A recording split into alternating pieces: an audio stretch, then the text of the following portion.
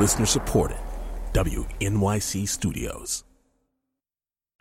From WNYC, this is Money Talking at Work, a collaboration with the Harvard Business Review. I'm Charlie Herman. It's easy to talk about all the terrible bosses you've ever had.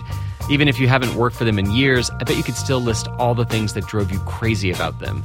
But what about the really good bosses? You know, the inspiring ones who made you a better employee, who you really learned something from, and maybe even became a better person. What did they do differently from the bad boss? What did they do right? And how can you become like them? There's actually a name for this kind of leader, a super boss, and I'll let the man who coined the term explain it. A super boss is a leader, a boss, a manager, who helps other people accomplish more than they ever thought possible. And as a result, they accelerate the careers of those people that work for them. Meet Sidney Finkelstein. He's a professor at the Tuck School of Business at Dartmouth College, and he recently wrote a book about these people called, wait for it, Super Bosses. I was really interested in people that had a track record of generating and regenerating talent. I thought that was really the key to success for any organization, and I set out trying to find people like that. People like Alice Waters at the restaurant Chez Panisse in Berkeley. And just as an aside, when I was in college, I actually applied for a job to work there, and I did get offered one at one point, but I couldn't make it work with school. And I've always kind of wondered, what would my life be like if I had learned the difference between iceberg and arugula when I was a lot younger? Well, you'd be some famous restaurateur somewhere or other, I think, like so many of the other people that worked for her. Oh, well, that didn't work out. And so I just stumbled along in the kitchen trying to do my best. Anyway, I asked Finkelstein why the ability to develop talent is the measure of a great boss. Well, first of all, if you surround yourself with great people, naturally you're going to do much better than you otherwise would. And I think that's one of the hallmarks of what super bosses accomplish.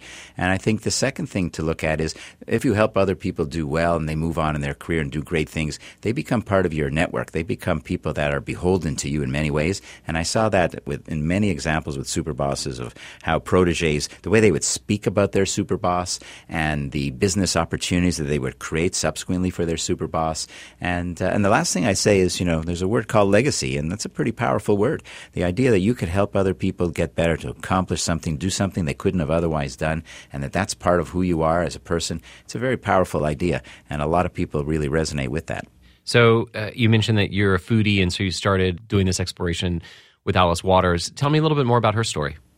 Alice Waters had a sense of what needed to be accomplished. And it wasn't just a restaurant. It was a movement she was trying to create. And so she would look for unusual people, unusual talent. I mean, she'd hire people that sometimes didn't even work as a chef in the past because she thought they had that something special. And she decided early on that she would create these opportunities for people.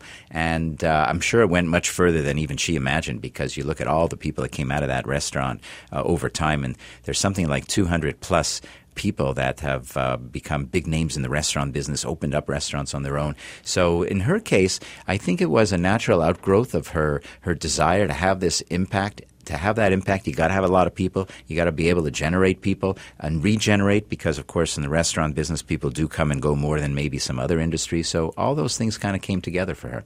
I also get the sense that at times you could be a little chaotic there as well, too. I know someone who actually did work at Chez Panisse. And he talked about that when he got hired, he just kind of ended up, he worked in the front. He suddenly was cooking when he had no cooking experience. Then he was a waiter. Then he was a bartender. And just, he moved around to all these different positions. And, now he's got a pretty prominent job here in New York City in a restaurant. That's the hallmark of one of the hallmarks of a super boss. Even when there are people like Gene Roberts, who was the executive editor of the Philadelphia Inquirer, he would move somebody from the sports desk to investigative journalism. I mean, people just don't do those types of things.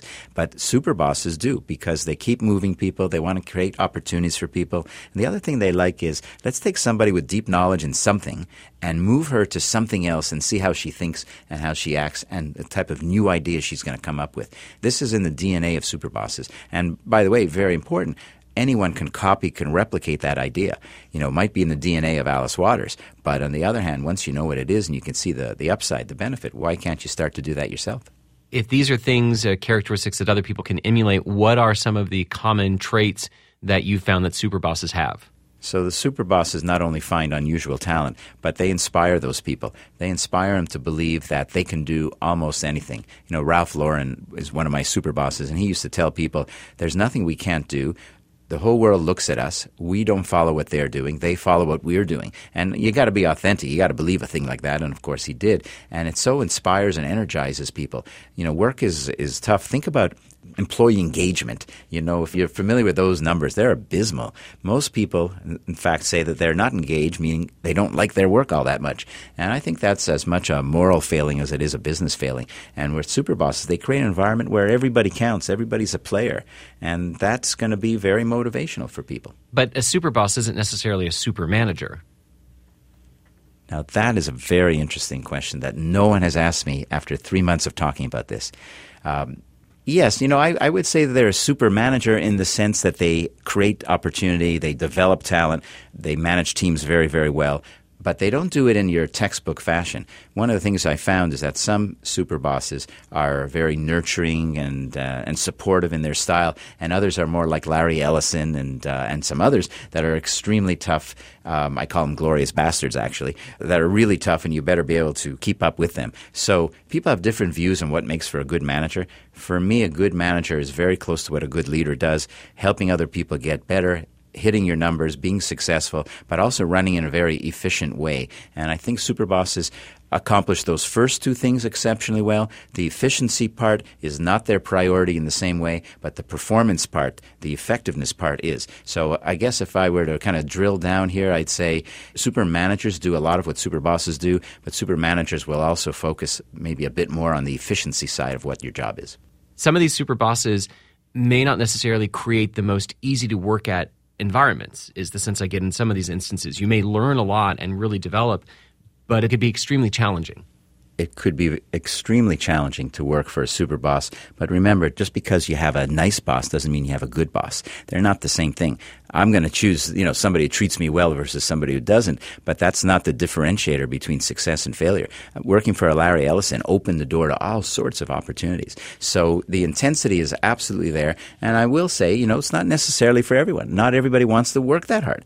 Not everybody has that type of aspiration. But as I go around talking about these ideas with different groups, anyone under 35 or 40, the first question they've got for me is, how do I find one of these people? I want to work for somebody like that. So it really energizes and excites people because of the opportunity that they see. When it comes to being a super boss, have things changed with millennials? It turns out that the Superboss playbook is almost tailor-made for millennials. I mean, think about it. They want to get a job where they have an impact, where they're making a difference, and they want to be challenged. They want to keep moving forward. Well, Superbosses create a work environment, a team environment where every single person really counts. And I think millennials are also people that, they're not thinking about hanging around for 25 years and getting the gold watch. So they're going to move on. And so intensity of experience is very important to them. Knowing that they made a difference is very important to them. And that is completely consistent with how super bosses think about things. So I actually think we're going to see a movement towards more organizations building more super bosses into their culture because it's going to help them do well with this entire millennial generation. I just wonder that how do you know when you're working for a super boss? Because you might have somebody who's just a glorious bastard, period, and not really a super boss. Mm-hmm. Right. Great question. So, in fact, you can tell.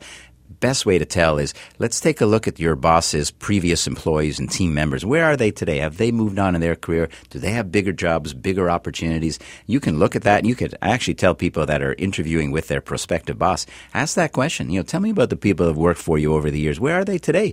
And you want to hear a story that says, first of all, they know where they are because that means they're staying in touch with them. But second, that they've gone on to bigger and better things. So you can get some really pretty concrete data to know whether you've got a super boss because there's a track record to prove it.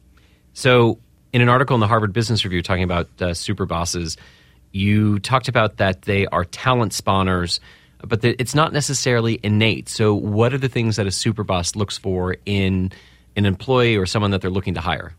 Well, first of all, super bosses will always be on the lookout for talent. I call them talent spotters or talent scouts. They're always thinking about it. Whoever they go meet, wherever they're going, they've got their opportunity antenna up thinking, is this somebody that could actually add some value to the team? Is this somebody that's got something special? That also means that they're going to create jobs for people, even if they don't have a job description. And that's an unusual way. A lot of the HR people get nervous even thinking about that. But you see somebody who's great, why wouldn't you want to create an opportunity for that person if you can? Because everybody wins. The other thing that I'd point out about what they're looking for is, while they're in many, many different walks of life and many, many different industries, the truth is that they tend to look for some similar things across all these amazing super bosses. Things like creativity. They value people that are innovative and creative in how they think. Competitiveness, people that have that competitive edge, that really want to win. They love intelligence, of course. A lot of people say that. But remember, many people are afraid, no matter what they say, to hire people that are smarter or more capable than they are. Super bosses are the opposite. They couldn't be happier when they find somebody that knows something they don't know, because they're so driven to fulfill their vision, their mission in life, that they love to find people that have a different skill set or different capability. So these are the things that they're looking for time and again across all sorts of industries. Do super bosses do great things, or is it more that they have a great skill at finding talent like you describe and bringing them on board and then letting them do their thing? And I think super bosses, there's a little bit of both, but I think super bosses really do have the track record of deep knowledge of whatever it is their chosen walk in life happens to be.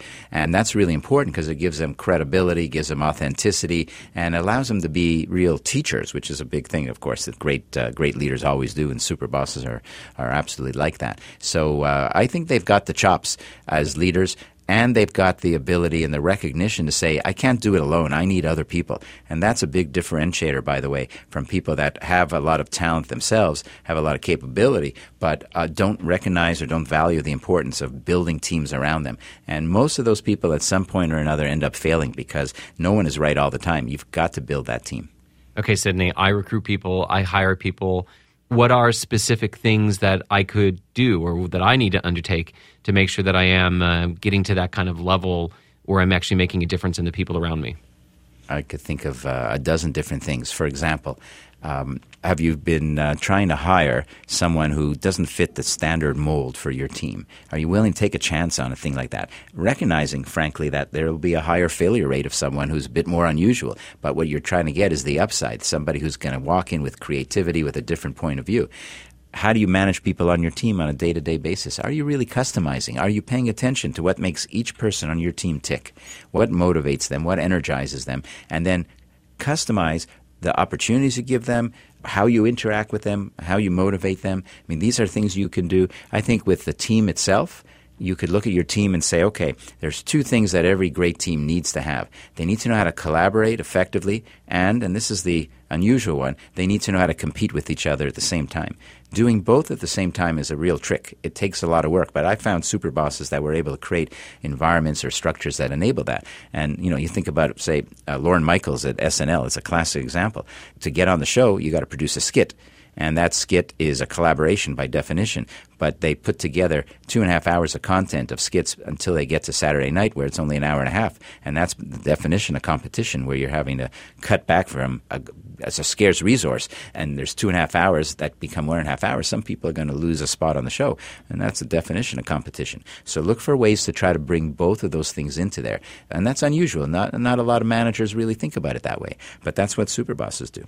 This perhaps is the final question, but as I'm hearing you talk, I think this is great for bosses who fit this category of being a super boss and for the people who work for them.